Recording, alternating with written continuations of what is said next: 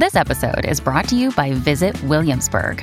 In Williamsburg, Virginia, there's never too much of a good thing. Whether you're a foodie, a golfer, a history buff, a shopaholic, an outdoor enthusiast, or a thrill seeker, you'll find what you came for here and more.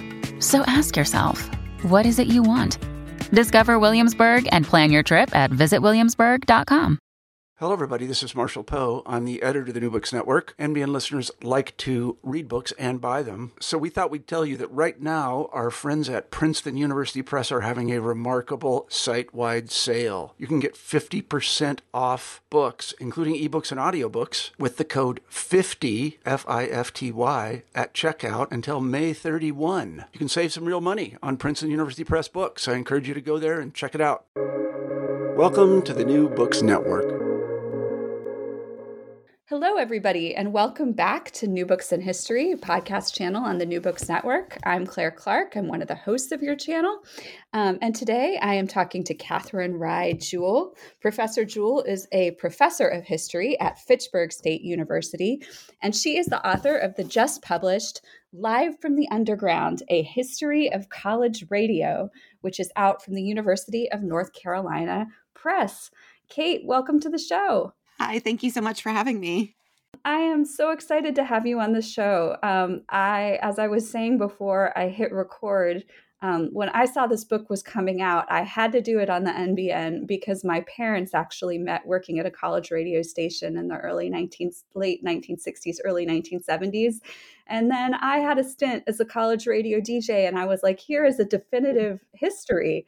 A history in which I played a part, and I have got to talk to the person who's researched this. So I'm so excited to have you on. Oh, thank you. I wonder if you could start by telling us a little bit about yourself, and then what brought you to writing Live from the Underground? Yeah, so I grew up in Vermont, where I didn't actually have access to college radio when I was growing up. The only radio station that was associated with a university that I could pick up in my bedroom was the Dartmouth College Station, which was a commercial rock station for the most part.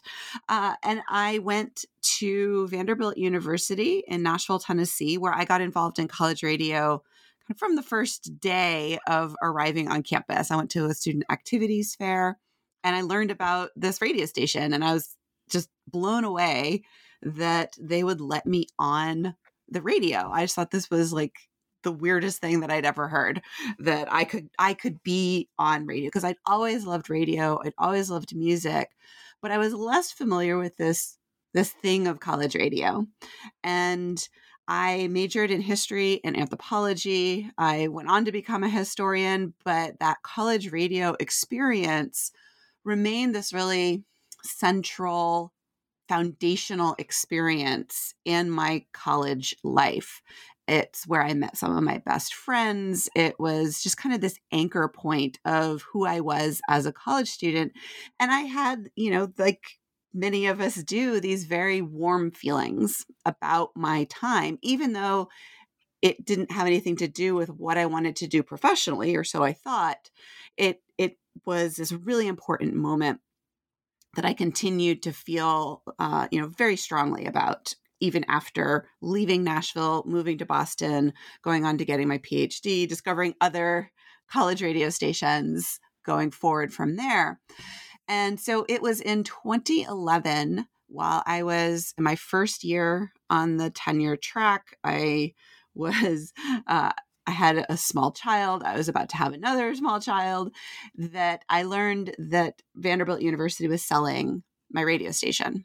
And so I started asking these questions about, well, why is it that we feel so strongly about these stations? How did they come to be? How did administrators decide to let college students, 18, 20 years old, go on the airwaves to begin with?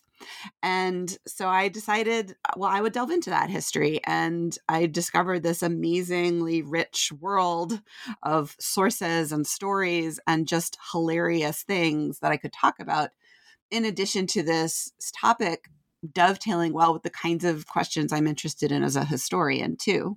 So I think we were college students, I think, in around the same era. I went to Vassar College from 1999 to 2003, and the radio show that I had at our station was WVKR, and our radio show kind of specialized in what we called girly indie rock, things like Telecraft and bands like that.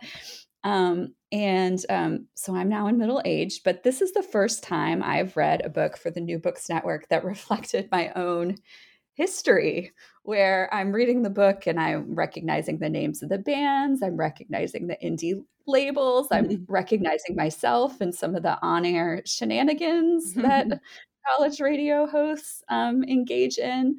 And so as I was reading, I was kind of imagining that many people in your book's audience will have a similar reading experience. And I wondered if you could talk a little bit about that. Historians, we shed a lot of ink and tears over whether the histories we are writing are internal or external. And would you call Live from the Underground an internal or external history of college radio? Well, it started internal. Certainly, it was this very personal experience that led me to write it.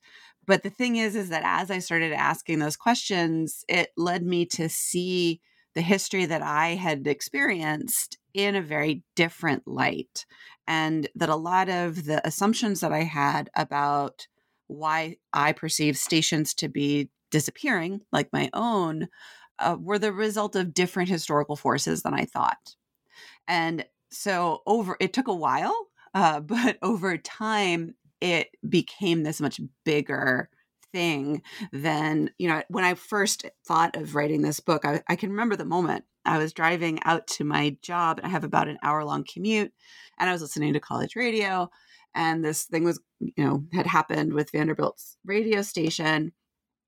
And I just was sort of struck by how easy, for one, that sort of, put that in scare quotes, this history would be to do, that I could find a lot of it in the sources of people I know, in talking to people that I know, and then, I could go to student newspapers, and that I could kind of trace my own personal connection through it, and that it would be this kind of personal exploration. I didn't even conceive of it as a history book. It was just going to be this thing I was going to do on the side. And over a time, though, I guess maybe the historian kicked in, or I just realized that these stations were involved in so much more than I thought. That, I guess maybe I didn't, and maybe this is a 90s kid phenomenon, that I didn't really see what I was doing as being involved in bigger political discussions. That the biggest fights that we had on the radio station were sort of, rejecting what was going on in the commercial rock end of the FM dial, and rejecting that kind of corporatization post 1996 Telecommunications Act. But, I had no idea that that's what was actually going on in 1998, 99, 2000, when I was doing college radio. And so uncovering those regulatory political decisions, transformations in higher education that were shaping college radio, started to turn the book into something else. And it was through that process that it actually opened it up to, I think, be more resonant of more participants' experiences, and to question a lot of those feelings of nostalgia that I had and that others had about what college radio is. That it was this very personal experience, and it's personal to everyone, but it meant very different things to people over time as college radio evolved. And it was shaped by these larger national forces in the transformation of broadcasting and the music industry, and the development of independent music scenes, and how they all networked together. And I think it's interesting, though, being somebody who participated in college radio at the end of the 1990s, at that 1996, post-1996 Telecommunications Act moment, pre-internet streaming, because we were the tail end of Gen X. We're older millennials, I guess would be the other one, or Xennials, right? The Carter babies. And a lot of us were looking up to that quintessential Generation X experience that was really starting to transform by the early 2000s. And there was always this sense of this kind of golden age that I was trying to uphold. There was this culture that was established and that I was trying to perpetuate, but I didn't ever really participate in that golden age. And so I think a lot of this book was me trying to unpack what that kind of nostalgic view of 80s and 90s underground music scenes and that influence on the mainstream that those scenes had, that I was trying to come to terms with that, and to how I didn't quite feel like I had that experience because everything that came before me was so much cooler, right? I was always looking up to something, even though now, 20 whatever years it is later, it was amazing what I got to participate in. I definitely had those experiences, but at the time I didn't feel that I did.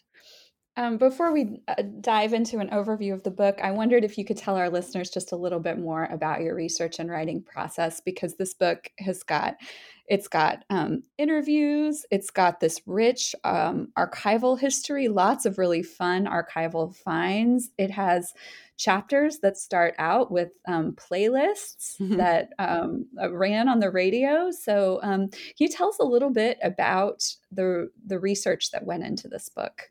The research for this book was so much fun that I can't even describe how much fun this was, because every turn of the page in some of these collections was like one more hilarious anecdote. And that also became the challenge of doing this book. I have the 20th century historian's problem of that there's so many sources. And that comes from the fact that they're housed at universities. And so a lot of the stories and the back and forth that I got between DJs and the college in general, a lot of those played out on student newspapers. And so it's this really wonderful resource because a lot of them are digitized. It's oftentimes the first thing that a university will digitize from their collection in addition to yearbooks, and they're full text searchable. So I could go through and just really easily find, and a lot of these debates played out in the letters to the editor sections of college newspapers, which is its own sort of vibrant space just in general. And then the archives themselves were that a lot of the stuff that ends up in the archives tended to be about controversies at the stations, or if I was lucky, they would be, some very organized DJ would manage to save all of their playlists and they would send them to the archive. Or a lot of times, usually what happens is a station would undergo renovation and the stations had to clean out. And so that's how a lot of the records end up in the archives to begin with, or there's some kind of event like a big anniversary and they go on a archiving bent, or the archivist decides to get in touch with them and archive all of these records. That is about the challenge that gets me to the challenge of doing this type of research. So, which is the archives are very spotty. Student newspapers, right? They don't tell the behind the scenes of what's going on. Sometimes I could match that with records at the radio station themselves, but that wasn't always the case. And I'm also relying on college students to do the archiving, to decide that something is worth preserving and getting it into the archives itself. And then there is the radio problem of most of the history of radio, of what goes out over the air, is not preserved. And in college radio, I would have to depend on whether or not a DJ recorded their shows. I never recorded my shows. It never even occurred to me, or that I could do that, for one. And the thought of having myself recorded, I think, would have horrified me at the time. So lots of credit to those who did record themselves. But so the recordings are actually not very common to run across. They do exist, and there are some pretty good collections, but that by and large wasn't what I was looking at. At the same time, the penchant of archives to focus on controversies led me to, I remember when I was starting to kind of put the narrative together, the process is that I had all these little archival collections. Most of them are not very big.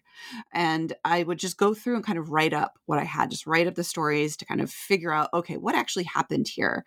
And so I had no real agenda. It was just to tell the story.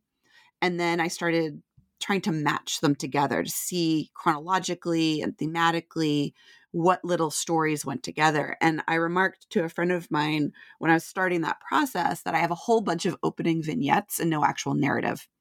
Oh, No actual argument, really, to tie them together. So it was like this big jigsaw puzzle of putting together these little stories and matching them to try to figure out, it's a very, very local history. And radio is a very local phenomenon, at least until recently. And how do you tell a national story through all of these local examples was the big challenge, in addition to having lots and lots and lots of examples. So it was a process of matching them together, leaving some to the side, which was very painful in some cases, because I would have spent a lot of time just writing up these stories. So I have a lot of text. I think at the last count, I wrote, gosh, what was it? About 260,000 words for this book. wow. And a lot of it is in a cuts folder. Oh my gosh. Should be a volume 2. Well, yes. To be continued for sure. Well, let's talk a little bit about the narrative, such as it is. So, Live from the Underground starts in 1969 and it ends in 2003. Could you talk a little bit about why this periodization and how college radio evolved during this time? Yeah. So I did cut off 8 chapters that deal with, excuse me, that deal with basically around 1960 up to about 1978. And the reason that I cut them off is that those chapters deal with the emergence of college radio on FM in large numbers. And there's some regulatory reasons as to why that's the case, why it really doesn't emerge until the 1960s in large numbers. And then how FM is shaped in those years has a lot to do with federal regulatory decisions and the emergence of the Public Broadcasting Act as well, and the Corporation for Public Broadcasting. Where this book picks up, though, narratively, I couldn't fit what was going on in college radio in the 60s and 70s with what was going on in the late 70s, 80s, and 90s. Narratively, there was just too much difference, and that it didn't really hang together, because this transformation happens in the 1970s where college radio becomes, broadly speaking, this alternative radio space. And I'm talking about student-run college radio. Mm-hmm. And that idea of alternative radio is what gives birth to this modern college radio that we think of related to the 80s and the 90s, where it becomes this really important musical discovery space and part of the music industry's business model in promoting artists and a process of discovering new artists that could have influence in the mainstream, that they would kind of cross over into commercial FM radio as it was fragmenting into these different genres. And alternative radio becomes alternative rock radio by the 1990s. Mm-hmm. So college radio is really transformational in that transition, that that as a space it is transforming, but it is then also helping to transform popular culture as we think of it broadly and nationally.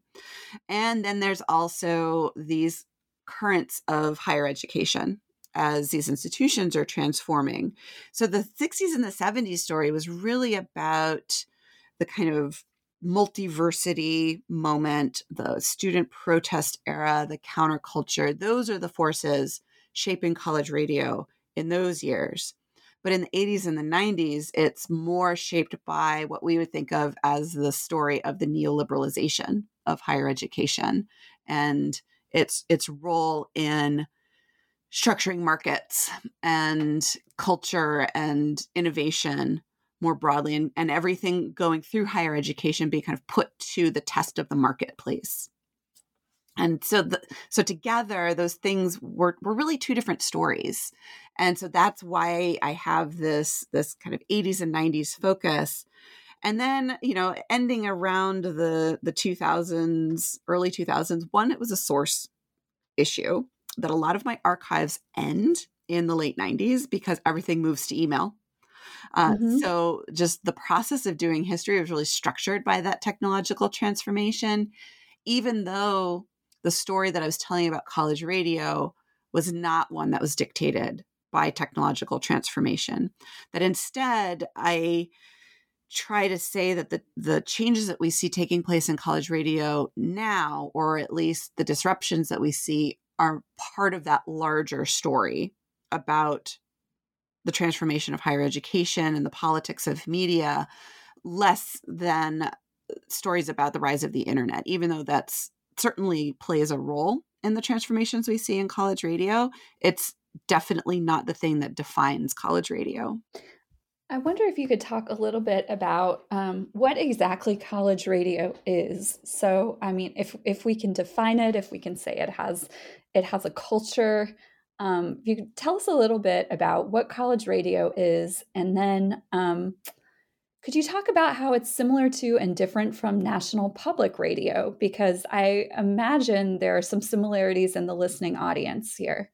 Yes. And so college radio is actually the bigger category than I think even national public radio, because in some ways it kind of encompasses some of what national public radio is, because educational radio and college radio were these concepts that go back to the 1930s and the way that regulators wanted broadcasting to serve the public interest. And college radio itself goes back to the foundation of radio itself, that there have been college radio stations since we've had radio, since a lot of the technology comes out of electrical engineering departments, and student radio clubs were experimenting right from the beginning of radio. So that was still college radio. But what we think of as this non-commercial educational radio FM phenomenon, which is stations that exist between 88.1 and 91.9 on the FM dial, that's a construction of the 1940s, that they set those stations aside then. And there we start to see kind of a diversification of what we think of as college radio or educational radio. And so there's lots of different types of stations that exist on that non-commercial band.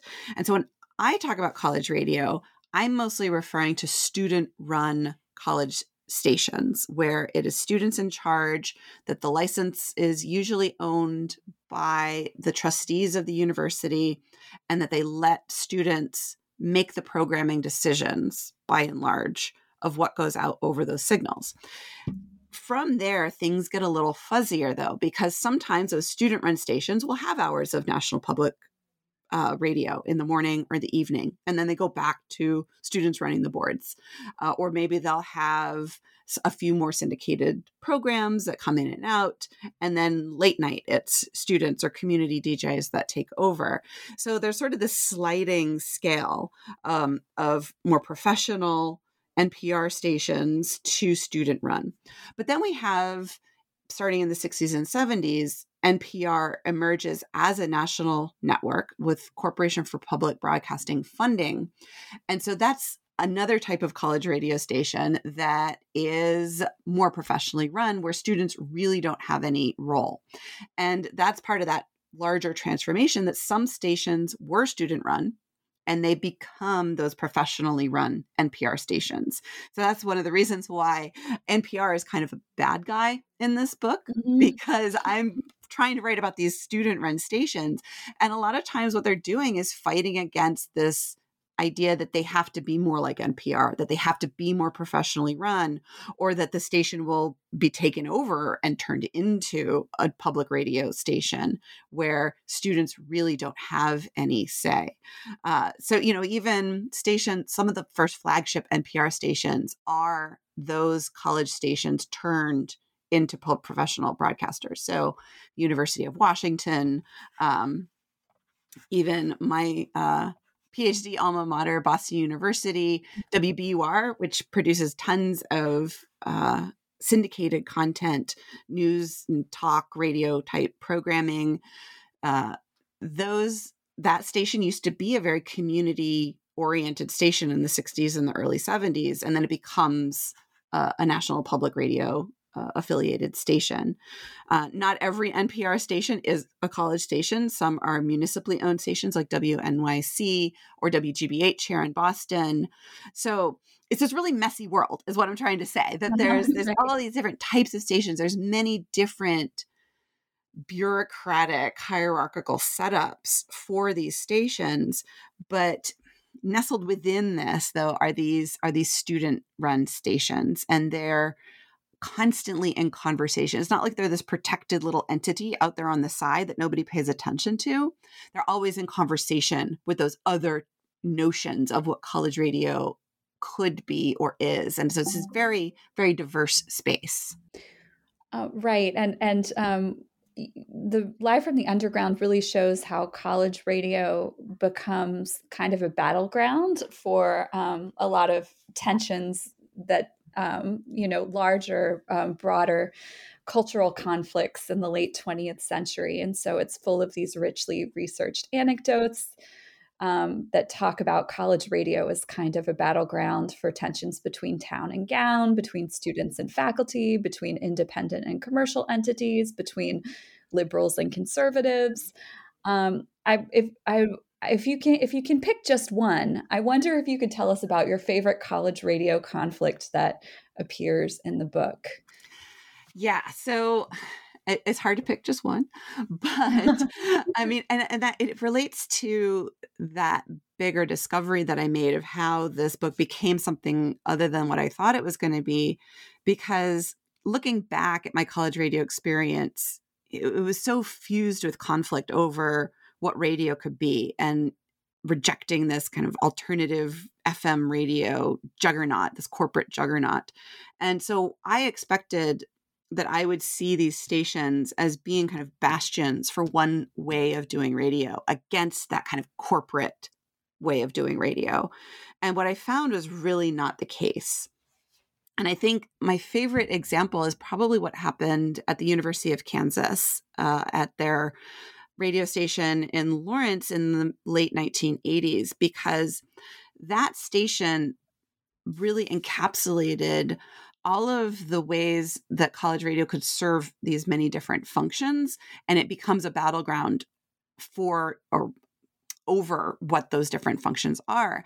And what I like about that example is almost everyone involved there has a real legitimate claim to the station. So the station is associated with this, the very prestigious School of Journalism and Broadcasting there that produces, many famous broadcasters.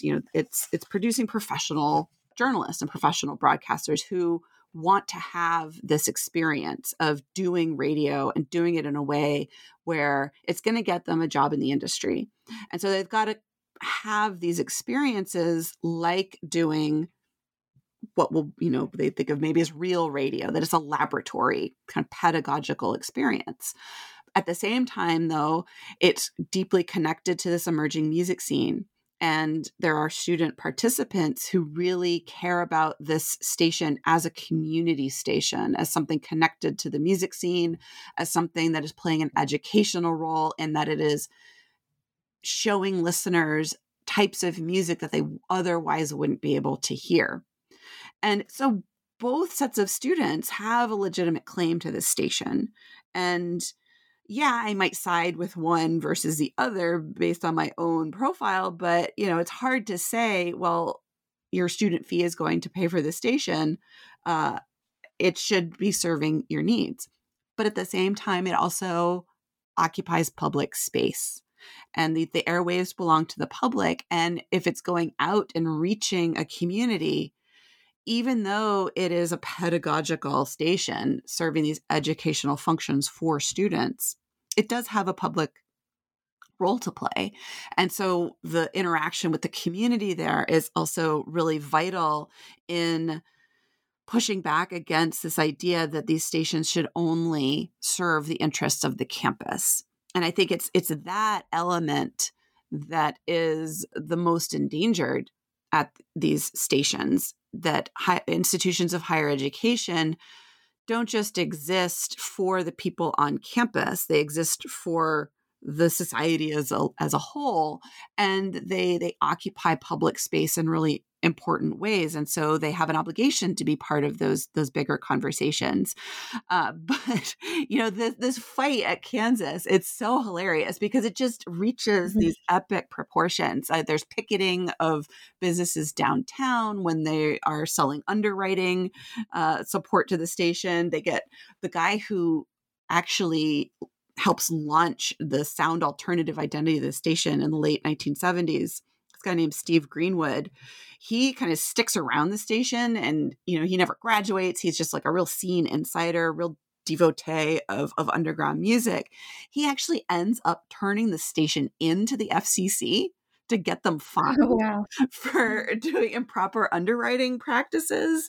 And it's just this huge fight. And at one point, a student gets in trouble for basically they were trying to force them to do more coverage of sports events, and they're covering a Kansas basketball game. And the student who comes on afterwards had the hardcore show, and he starts swearing over the air. The actual title of the subtitle of that section begins with what he said over the air.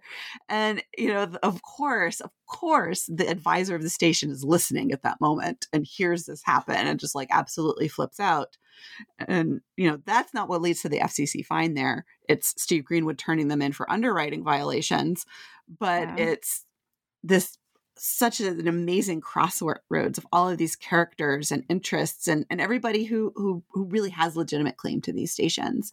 And I think that's part of the larger conflict that or why these stations are so good at helping us see what the culture wars were really like for ordinary Americans, is because they're a place where participants and listeners have really legitimate claims to these stations, and they're places where we can see them happening, that they can call up and they can write to the student newspaper and they can get mad at the university president, and the president will respond. That we can see these controversies play out in detail in ways that we can't necessarily when we're talking about the PMRC and Tipper Gore and Congress and labeling of music labels and that kind of thing. Well, when I was in graduate school in Atlanta about a decade ago, I was a huge fan of Georgia State's radio station. And I recently got connected to a student in an undergraduate certificate program that I run who has her own radio show. And I was like, kismet. I didn't know students still did that. That's amazing. I wondered if you could talk a little bit about what is the state of college radio today? Is the Vanderbilt station gone, or anyway? Yeah. So the idea of college radio as the place to find on your FM dial new music that you couldn't hear anywhere else, or that you were most likely to hear something that maybe you read about in a zine and the band is playing locally, that you can go and hear on the college radio station that band and kind of discover your next favorite. Or college radio is the place that's going to be the place to launch the next big thing. It's not the only game in town anymore. It certainly still plays that role, and it's still very connected to local music scenes and fulfills a lot of those community radio functions. But there's more places on the internet and broadly speaking that serve those roles. But the thing is that college radio, because it's always been this very diverse space, it has been many different things.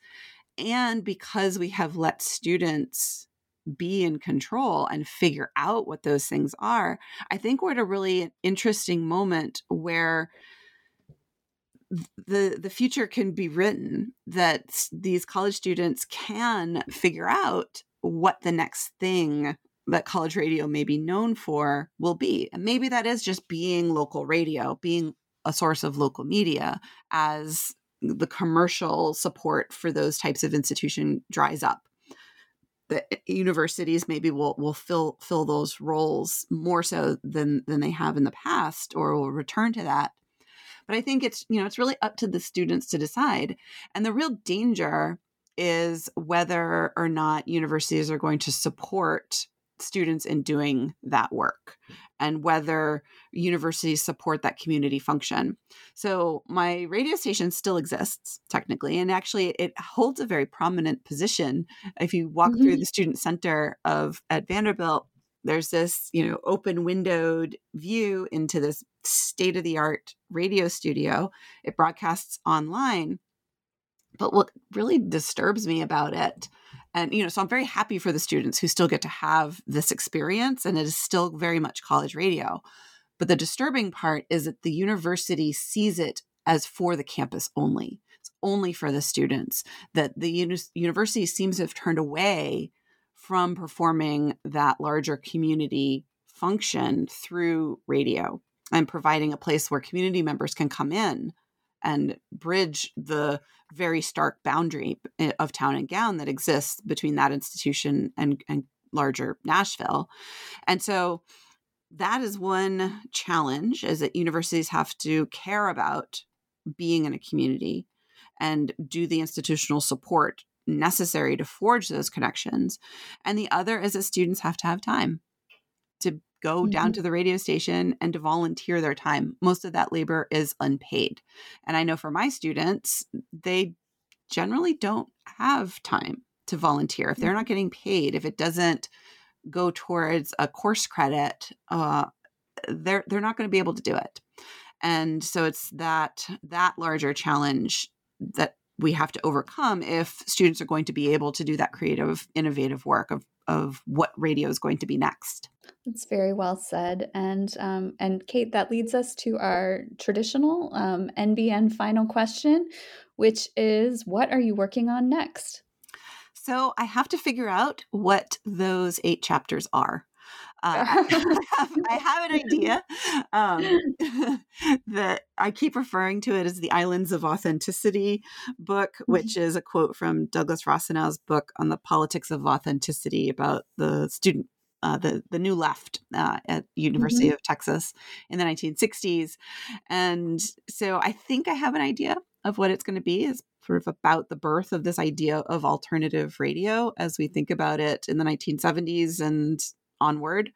And then I've got definitely a fighting over NPR on college stations book in me. I've got a cutting room floor of NPR behaving badly, and good sometimes as well. So that's what I'm working on next. Well, those sound amazing, and we will look forward to whichever one comes out next, and hope you'll come back on the NBN and talk to us about it. Absolutely. I would love to. All right. Well, thanks, Katherine. And this book is Live from the Underground, A History of College Radio, just out by UNC Press. And go run out to your bookstore or local record store and pick up a copy.